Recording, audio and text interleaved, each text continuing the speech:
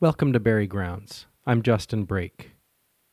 This year marks the 60th anniversary of Martin Luther King Jr.'s famous I Have a Dream speech.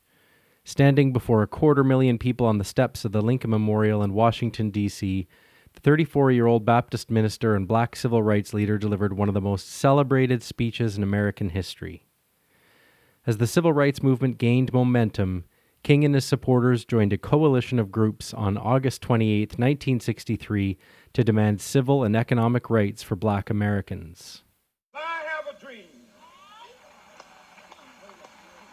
that my four little children will one day live in a nation where they will not be judged by the color of their skin, but by the content of their character. I have a dream today. King's advocacy for nonviolent civil disobedience played a crucial role in the passage of the Civil Rights Act of 1964, outlawing segregation in hotels, restaurants, movie theaters, and public spaces. But King was also a philosopher. I Have a Dream may be one of the greatest speeches of all time, but something King said just months prior holds absolutely vital lessons for us today. Our guest today has devoted his life to studying King's work as an activist and as a philosopher. He's going to tell us what the ideas contained in a letter King wrote from a jail cell in Alabama 6 decades ago can tell us about today's anti-racism efforts in Newfoundland and Labrador. Stay where you're to.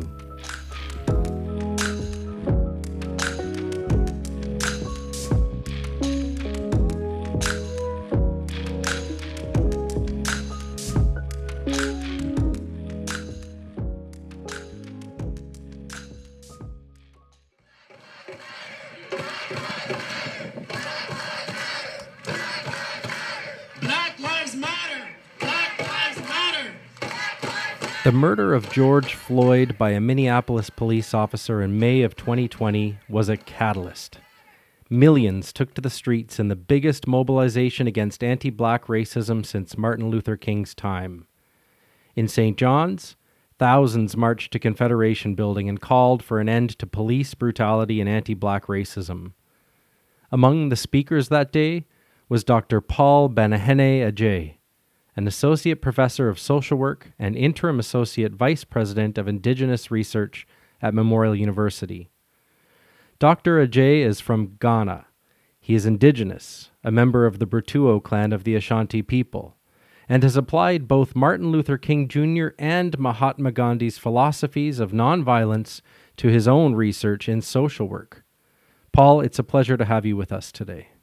Thank you very much, Justin. In April of 1963, Martin Luther King was jailed for leading nonviolent demonstrations against segregation in one of the most segregated cities in America, Birmingham, Alabama. From his jail cell, he penned the now famous letter from Birmingham Jail. One idea in particular from that letter became almost a motto for the civil rights movement. I cannot sit idly by in Atlanta and not be concerned about what happens in Birmingham. Injustice anywhere is a threat to justice everywhere. We are caught in an inescapable network of mutuality, tied in a single garment of destiny. Whatever affects one directly affects all indirectly. Injustice anywhere is a threat to justice everywhere. Whatever affects one directly affects all indirectly. Paul, what did Martin Luther King mean by this? I think that Martin Luther King in general sense, and I think this speech was also connected to what he earlier said about that I have a dream, the society that could be. And in that society, what he considered as the beloved community, we all have an individual and collective responsibility to challenge injustices when we witness it. What it means is that it calls for self-reflection and also self-complicity. In other words, how do we engage in a broader conversation around social injustices, knowing very well that we are both perpetrator and we can also be victims at the same time? And let me explain. You see, by virtue of our social location and multiplicity of our identity, there are areas in our life that we are privileged, and there are areas in our life that we feel oppressed. As a Black male, definitely racism continues to be a major issue for me. But I'm also aware that I am, cisgender male, and therefore there's element of, patriarchy and sexism in which I am also I am accomplice, or I have a complicity in that. I am in a heterosexual relationship, so when it comes to issues around homophobia, I am also complicit to that. So how do I engage in that broad conversation, not only focusing on areas that I feel oppressed, but also my willingness to engage in a broader conversation, often in areas that I am also the perpetrator. Oftentimes, when it comes to conversation around social justice, we often tend to speak more about areas where we feel we are the victims. So it's easier to hear Paul talking a lot about anti-Black racism in our society, to talk about anti-Indigenous racism. But to what extent do I add my voice when, trans community, when gays and lesbian community, when, women group are raising questions around sexism, homophobia in our society? And that was what Martin Luther King was alluding to, that we do not need to participate in the fight against injustices only because we feel oppressed. Even when we are the perpetrator, when we are privileged by oppressing, we have an individual and collective responsibility to also speak about that. And in fact, by virtue of who we are and by the fact that we are privileged by certain issues around social injustices, we have the platform and we have a bigger audience. And it is when we speak up, when we are really privileged in those areas, that really indicates our willingness and honest conversation to engage in the process of creating that beloved society, that dream, I have a dream society that Martin Luther King was alluding to. So what it simply means is that we cannot leave the work around the fight against injustices in society to only few people, knowing very well that we are all accomplices to that. And this, connected to that, I think Martin Luther King also alluded that at the end, we will remember the silence of our friends and not even the vitriolic words of our enemy. And he meant really well, because sometimes the most painful part of the fight against injustices are people that you thought have your back and are your friends and are your colleagues. Keep quiet when they actually witness you being, oppressed by others. Those are moments where you feel betrayed and you feel let down. King and Gandhi weren't only challenging racism and oppression.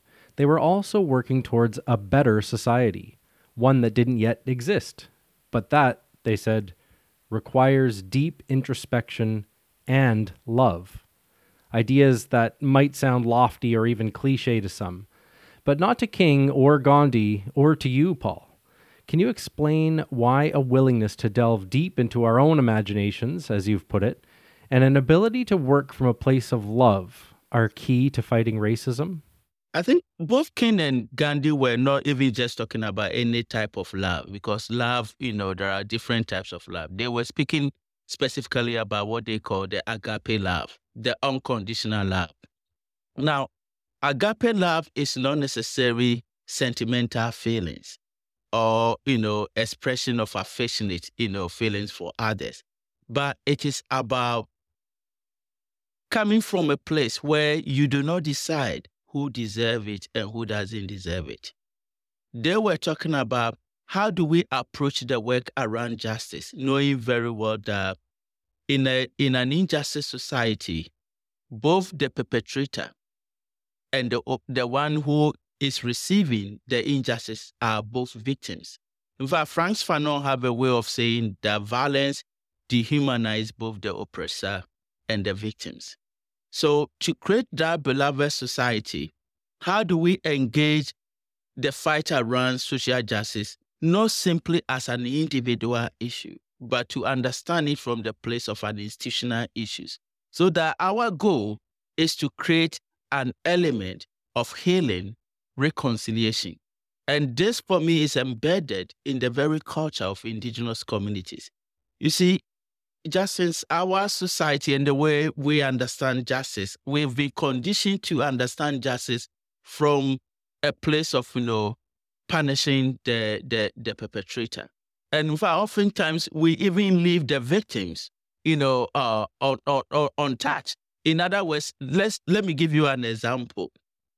Let's say that I become a victim of, somebody takes my item, steal from my stuff, steal my stuff, and the person is arrested. What the legal system is simply interested is punishing the one who stole the items.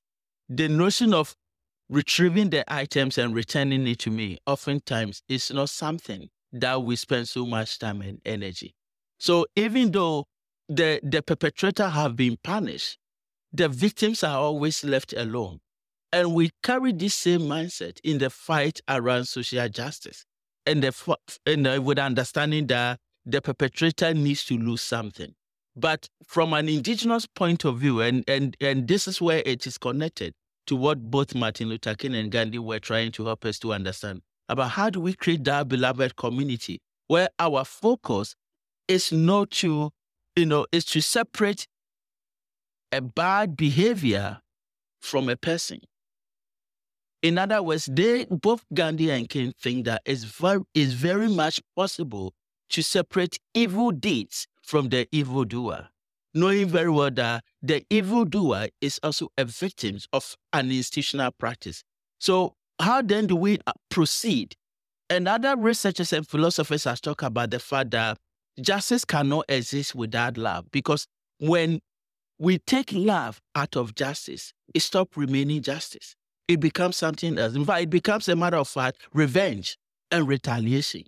And unless we understand social justice work as something to create a revenge or a retaliation, then we miss the point that Gandhi and King were trying to say, that how do we bring love into the work that we are doing? Now, this love doesn't mean that the perpetrator is being left alone, but an understanding that how do we bring the perpetrator from a place of, and seeing this entrenchment, the notion that they feel like we live in a society of a zero-sum game. The only thing that they can win something is for others to lose. And come to an understanding that it is possible for us to create a society where there is a win-win. And that when one side is affected, each side is affected. In fact, Gandhi has a way of putting it that we can judge a country's, civilization based on how they treated the most vulnerable. Because they were talking about that society where we see each other as we are each other's keeper. Paul, when we talk about what it means to build the Newfoundland and Labrador that could be, we often think of the province as a settler society that must come to terms with its historical and ongoing violence against Indigenous peoples. But Newfoundland and Labrador are also home to a growing number of new Canadians, just as our ancestors once immigrated to these lands. You believe that part of what's holding us back from accepting change is our attachment to tradition. That tradition stands in the way of our ability to imagine what our future could be. Can you elaborate on that? Yes, I mean, in many ways, from as somebody who work with African indigeneity, I recognize the importance of tradition. I recognize the importance of honoring history. I recognize the importance of honoring culture. But I think it becomes dangerous when, in our attempt to honor tradition, we allow it to imprison us, especially from the ability of imagining the society that could be. You see, Newfoundland as a province keep changing. And it has never often been a homogeneous society, and here I speak specifically in relation to race. Newfoundland historically has always been, there are always presence of Indigenous people. And then we have European settlers who join. But along the line, we are also seeing things that are changing, where gradually we are having many immigrants who are also joining the province. The question is, what does that mean to build an inclusive society? What do we need to think around? And part of building an inclusive society is sometimes there is a tendency, a misunderstanding that we think of inclusive society as adding what is missing. But sometimes the problem is not what we are adding.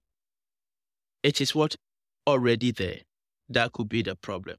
And when we continue to insist that we want to continue to have the Newfoundland, as we have often imagined that it could be, the Newfoundland, that already exists, the Newfoundland that was, dominated by people of European ancestry, it prevents us to also think about the fact that our province is changing and that we need to create part of building an inclusive society is to challenge how historical we have been doing certain things and the need for us to reimagine about how do we build the collective province that includes everybody.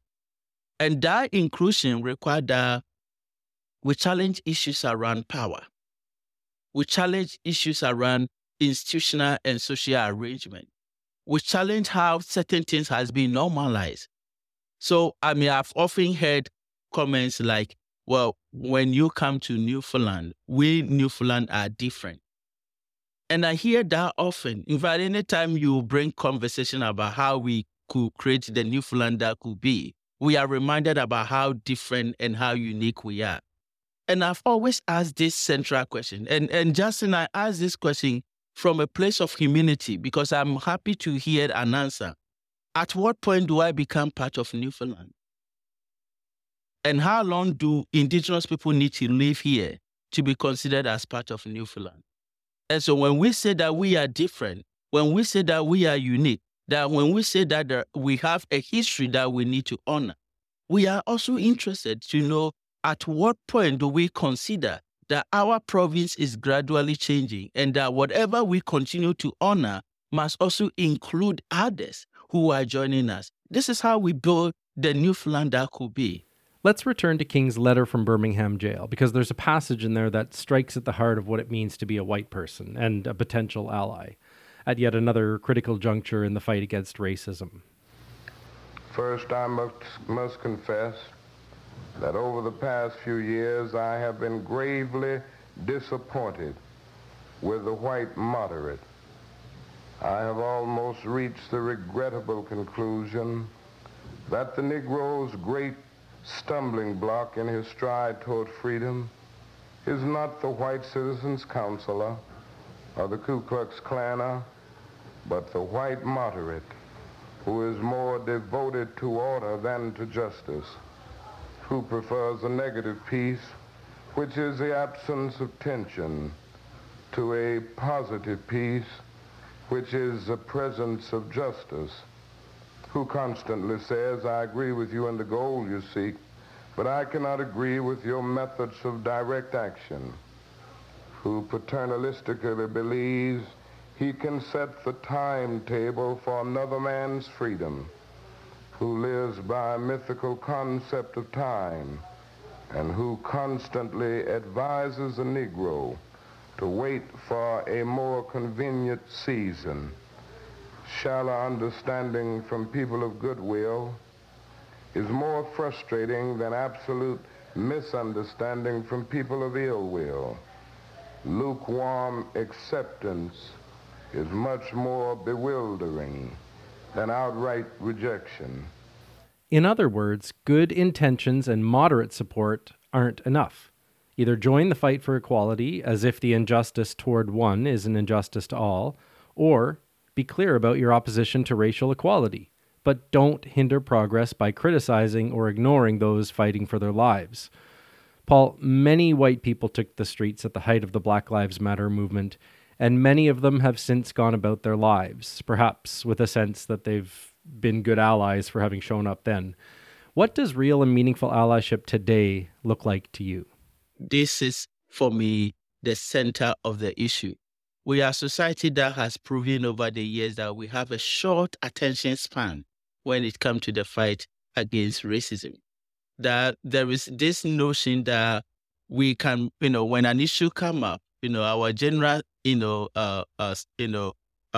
reaction is to express, disgust at what has happened. I mean, the killing of, Mr. Floyd is not the first time that as a society we have, reacted to something that is obscene. We can go back to the killing of Emmett Till, which started the civil rights movement and bring some white, progressive allies to join the conversation. We can talk about, Roy King, who was also beaten. So we have that. But the problem has always been that we fail to understand that we are heavily complicit to these issues. You see, the challenge for many moderate white folks is the tendency for them to see themselves as, I am a good person. I care about people. I don't discriminate against anybody. I accept everyone.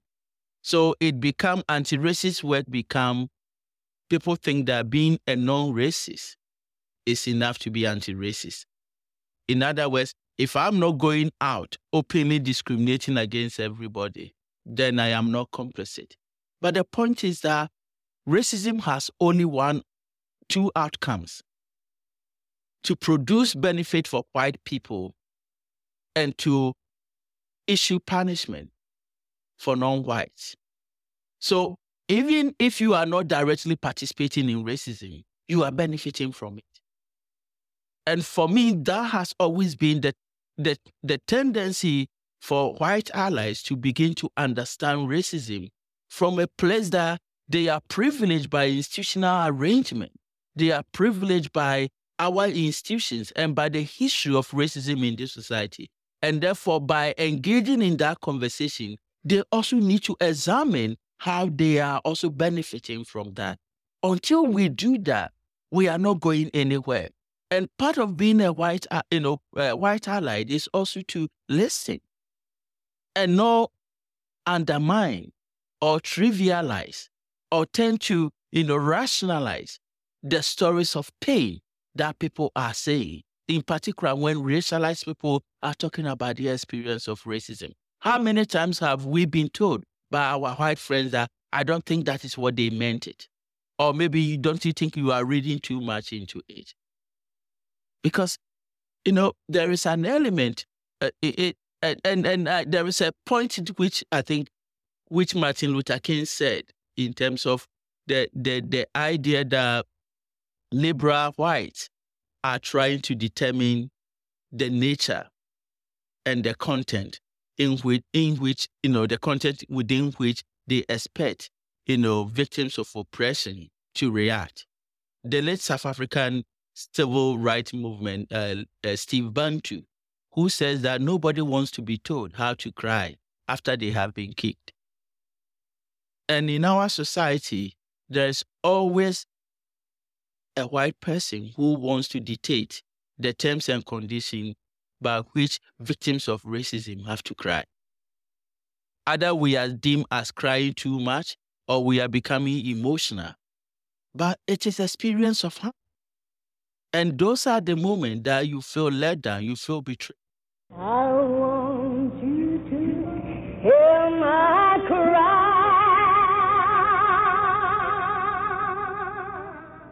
So I think that the starting point of, being a strong white ally is to listen to the stories of pain that people are saying.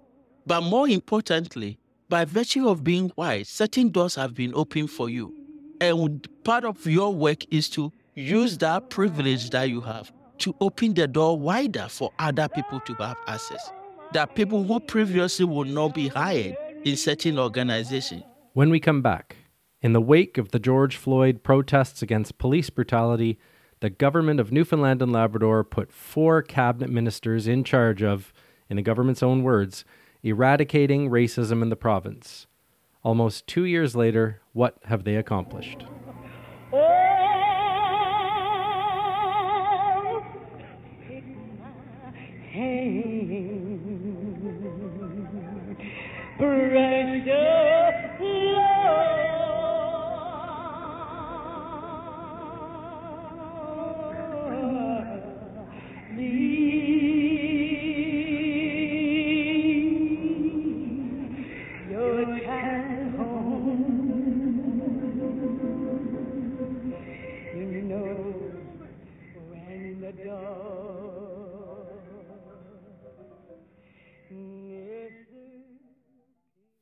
That's the late great gospel singer Mahalia Jackson singing Precious Lord, Take My Hand at the funeral of Martin Luther King Jr., who was assassinated on April 4th, 1968 in Memphis, Tennessee. Black Lives Matter brought anti-racism into the mainstream. Governments in Canada and elsewhere adopted anti-racist policies or legislation. In the summer of 2021, the government in Newfoundland and Labrador struck a ministerial committee on anti-racism that purports to, quote, work towards a diverse, inclusive, and equitable society that is void of racism and discrimination. Last year, following months of public consultations by the committee, the Anti-Racism Coalition of Newfoundland and Labrador criticized the committee and its process, saying that with no final report, no recommendations, and no binding commitments, including funding, there's no accountability. And with no accountability, no reason to believe the bold action necessary to address racism in the province will be taken. So far, the government has offered optional intercultural competency training for core provincial government employees, and they're also working with Indigenous groups to develop cultural sensitivity training for elected officials and public servants. The Department of Education, for its part, is working on an anti-racism webpage for teachers, and it's planning to get more books on anti-racism into school libraries. I wanted to hear directly from Jerry Byrne, the Minister of Immigration, Population Growth and Skills, about the committee's work. But I was told he's not available. Instead, a spokesperson said that the government, quote, continues to take action to oppose all forms of racism, acknowledging that consultations, public engagement, and the resulting anti-racism work are ongoing. They said, quote, this work has no end point until racism is eradicated, end quote. I'm told the committee is preparing a What We Are Hearing document for public release and that they'll have more to say at that time. Paul, what do you make of the Anti-Racism Committee? Is a group of 4 cabinet ministers a viable means of eradicating racism in the province? I want to start by saying that, I appreciate the institutional commitment, to eradicate, racism in our society. The very concept itself is a wonderful idea. But perhaps the follow-up question that I want to ask is, how does eradicating racism in our society looks like? And the reason I'm asking is because oftentimes when we talk about racism, we only look at it from one angle. And Justin, maybe let me break it down in a way that we will understand. Let's say that you have a house, and in your home, you decided to rent out the basement for tenants. You rented it out. Then the tenants came in, and initially they were in the basement. And after they keep increasing, the family keep expanding. And then they came to you and said that, you know what, Justin, even though you rented the basement to us, we feel our number have increased. And so we want you to leave the main apartment and stay in one room so that we can include the main apartment to us, to help us. And then at a certain point, they came back to you and said that we want you to leave the one main room that you are in and just, stay in the compound because, we've built a tent for you. And then at a certain point, they said that even, living on the compound is a problem. We want you to go to the drive, just go outside the street.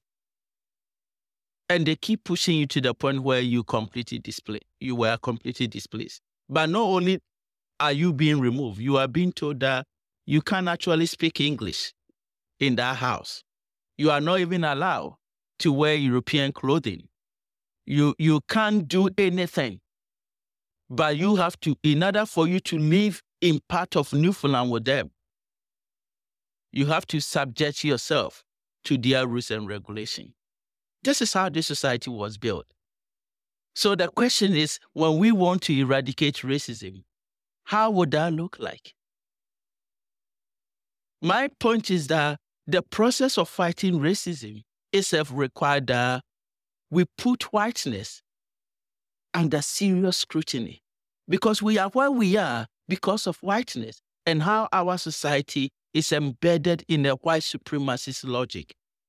Every institutional practices, every social arrangement that we currently have in our province is embedded in whiteness.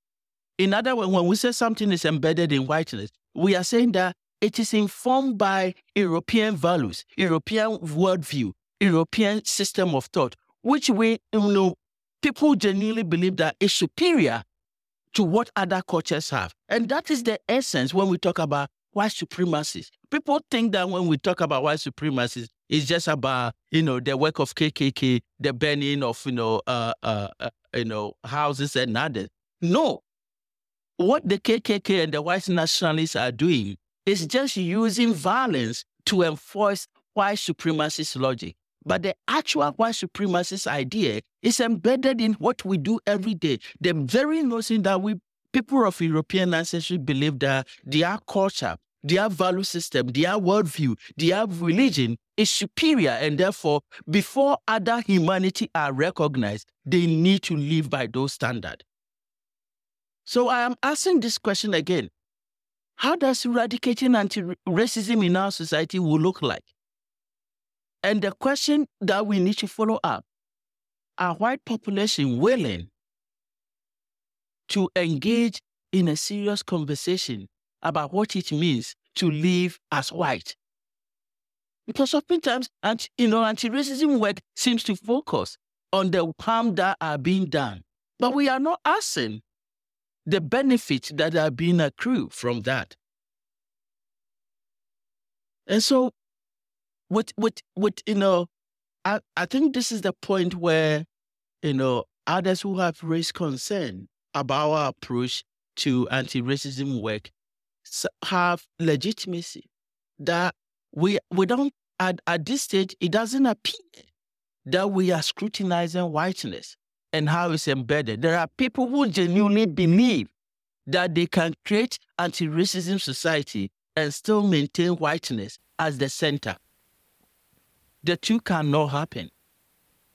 One thing that strikes me about the Ministerial Committee on Anti-Racism is that, from what I've seen, it hasn't actually defined anti-racism. Many anti-racism educators have been clear that anti-racism and not being racist are not the same thing. Ibram X. Kendi, author of the best-selling 2019 book, How to Be an Anti-Racist, defines anti-racism as a, quote, powerful collection of anti-racist policies that lead to racial equity and are substantiated by anti-racist ideas, end quote. He says policy reform is anti-racism, so long as the policies help reduce racism. Change policies and laws first, and the way people think and feel will follow. Paul, you pointed out that King and Gandhi both believed change requires introspection, and that the work that brings about change must come from a place of love. Are these views about how to end racism at odds? I think so, but I also believe that there could be a middle ground where we can balance what King and Gandhi is saying and what Ibrahim is also suggesting. First of all, let's look at policy and laws. There is no doubt that policies and laws are rooted, when policies and laws are rooted in racist ideas, it triggers, it filters out in our everyday behavior. But the laws and the policy itself are created by, a particular ideology, a particular, value system. That is why in many cases, when people look at our policies, in particular, when I say people, when many white people look at our present policies, they find it very difficult to detect racist, thought embedded in it, because some of these policies in many ways resonate with European values, European, knowledge system, European worldview.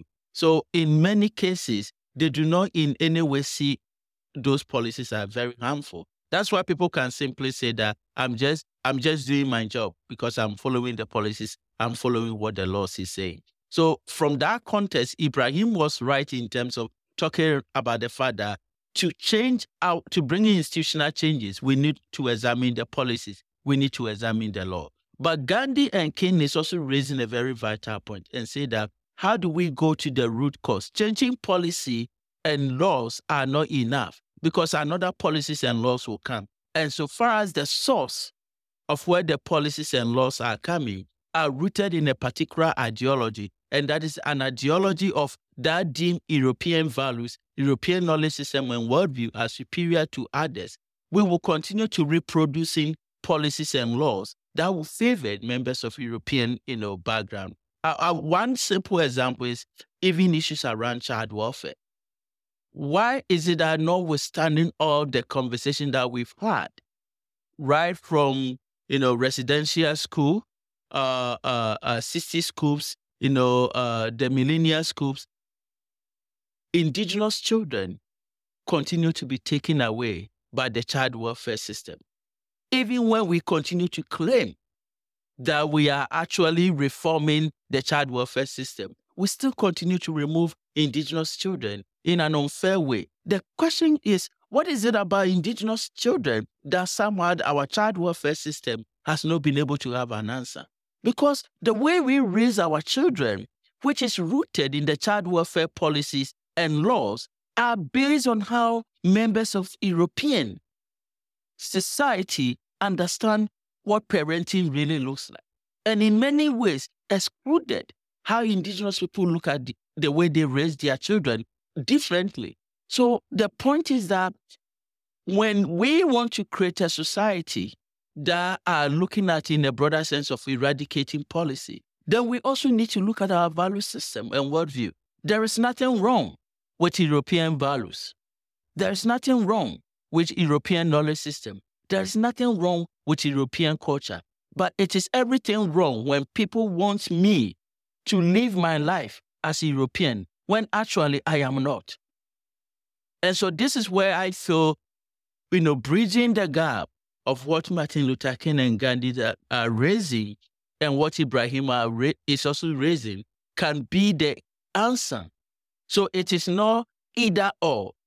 It should be end and with. We examine policies, we examine our laws that are enforcing racism, and we also, as individuals, do an introspection. Look at how we come to understand ourselves in relation to others, and how we make sure that that beloved society that we talk about, the beloved community, we begin to also unpack how we have been conditioned to think that what is familiar with us as members of European society is superior to others. For me, that is the fundamental issues. And that is what I meant when we said that we cannot do anti-racism work without a proper scrutiny of whiteness. Because oftentimes, this is where people get things lost. The fact that you haven't called somebody by using a racial slur or openly discriminating against somebody, but still believing that the way you live your life as members of European values, as members of European society, is the most superior way, and everybody should live by that. That, for me, is a white supremacist idea. And it's not different from what members of white nationalists and KKK are doing. The only probably difference is that one is using force, while the others is using pen and paper to enforce that. The group People for Education just released a new progress report on anti-racism policies across Canada. The report notes Newfoundland and Labrador's Ministerial Committee on Anti-Racism, but it also questions such non-legislated initiatives' ability to be effective. In contrast, the report points to provinces that have taken more concrete steps to end racism. Ontario passed its Anti-Racism Act in 2017. That legislation mandates the collection of race-based data in order to track progress in the justice system, in education, and also in child welfare. Meanwhile, for its part, last year, Nova Scotia passed the Dismantling Racism and Hate Act, committing the government to developing a provincial strategy and a health equity framework by July 2023. That includes creating data standards to monitor and address systemic hate, inequity, and racism. Unlike Newfoundland and Labrador's Committee of 4 Ministers, Nova Scotia's legislation was developed by an all-party committee in consultation with community members. The province's minister responsible for the Office of Equity and Anti-Racism Initiatives will then be required to submit an annual progress report on those activities. In BC, also last year, the province introduced the Anti-Racism Data Act, co-developed with Indigenous peoples. That legislation includes the creation of a provincial anti-racism data committee to collaborate with government on how data is collected and used. The report notes these legislated mechanisms increase transparency and accountability.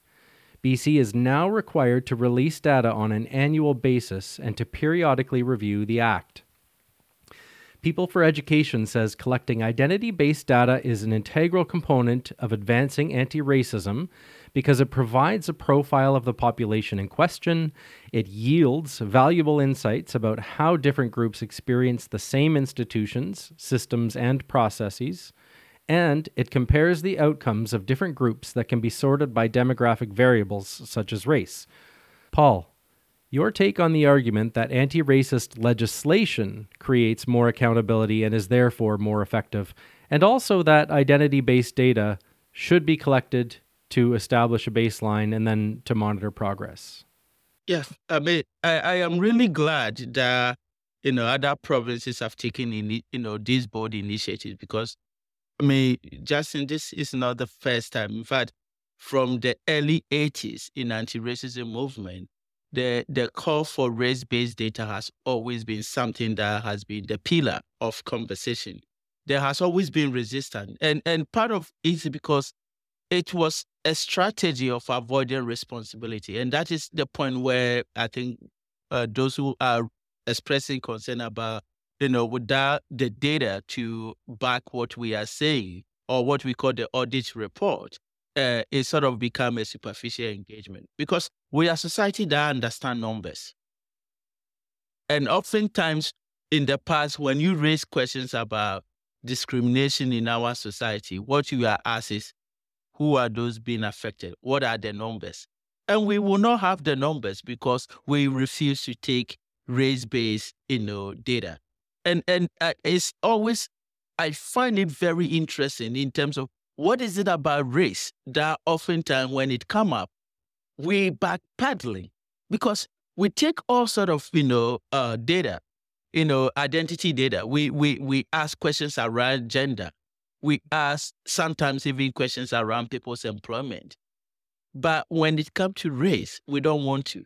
And the reason that, race-based data is very important is that it is one for us to understand who are missing in our employment situation, in our housing situation, in our institutional arrangement, who are missing. So when we look at our job place, we need to know who are the bodies that are there and what are their positions.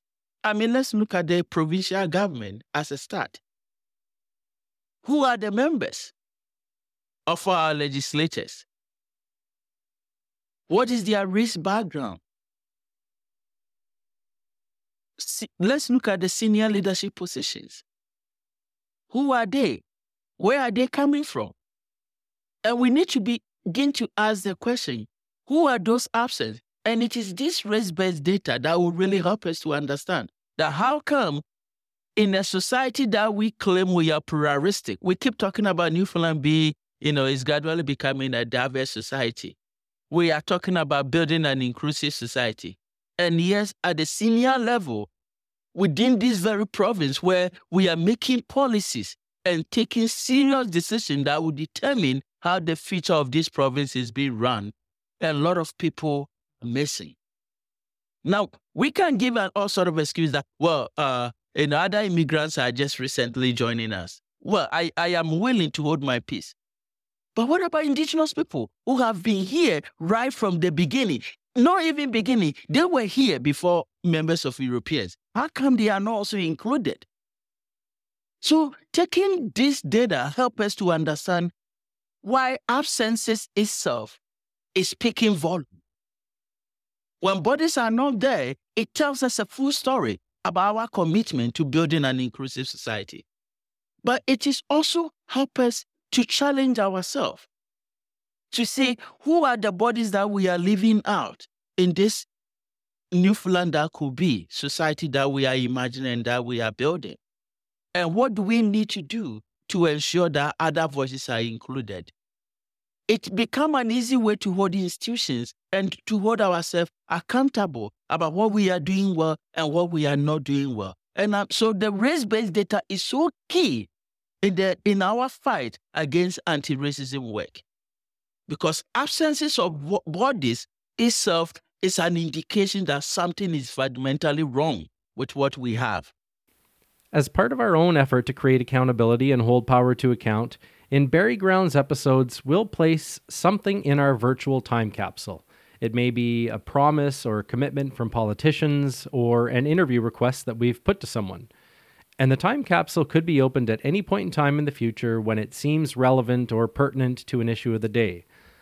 I'd like to put something into the time capsule today, and then I'll invite you to do so as well, Paul. So, because our province's Ministerial Committee on Anti-Racism has committed to eradicating racism, and since it has yet to announce how it will do that, I would like to put our interview request to Minister Jerry Byrne in the time capsule and invite him or any of the other ministers on the committee to come on the show and talk to us about the anti-racism strategy once a further announcement is made. Paul, is there anything that you'd like to put in the virtual time capsule that we could pull out down the road or to gauge or measure progress on this? Yes, with my background as social work, I think I am also interested to know the kind of changes that is happening within CSSD that is addressing issues around racism, in particular, and also indigenization. And I want to see to what extent are we building a child welfare policy that is inclusive, and to what extent, what are the efforts that we are putting in place to ensure that Indigenous children and racialized children remain homes and are not taken from their families. Consider your questions in the Berrygrounds time capsule. Paul, it's been an incredible honor, and I've learned a lot from you today. Thank you so much for joining us. Thank you very much for having me.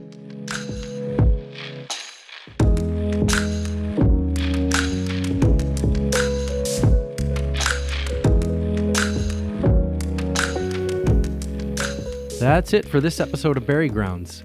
If you like what we do and are listening on Apple Podcasts, Spotify, or Amazon, please consider giving us a 5-star review. That'll help us reach more people. And you can also click the pink Support Us button on the independent.ca's website and donate directly to our show. We hope to keep this going because there are a ton of issues we want to cover. We're putting the biggest stories under a microscope with an eye to power and to change. Subscribe to Berrygrounds wherever you get your podcasts, and for past episodes, check out theindependent.ca/berrygrounds or harbingermedianetwork.com. You can find me on Twitter at Berrygrounds, and you can follow The Independent's Facebook page for Berrygrounds updates and lots of other great journalism from Newfoundland and Labrador. I'm Justin Brake. Thanks for listening.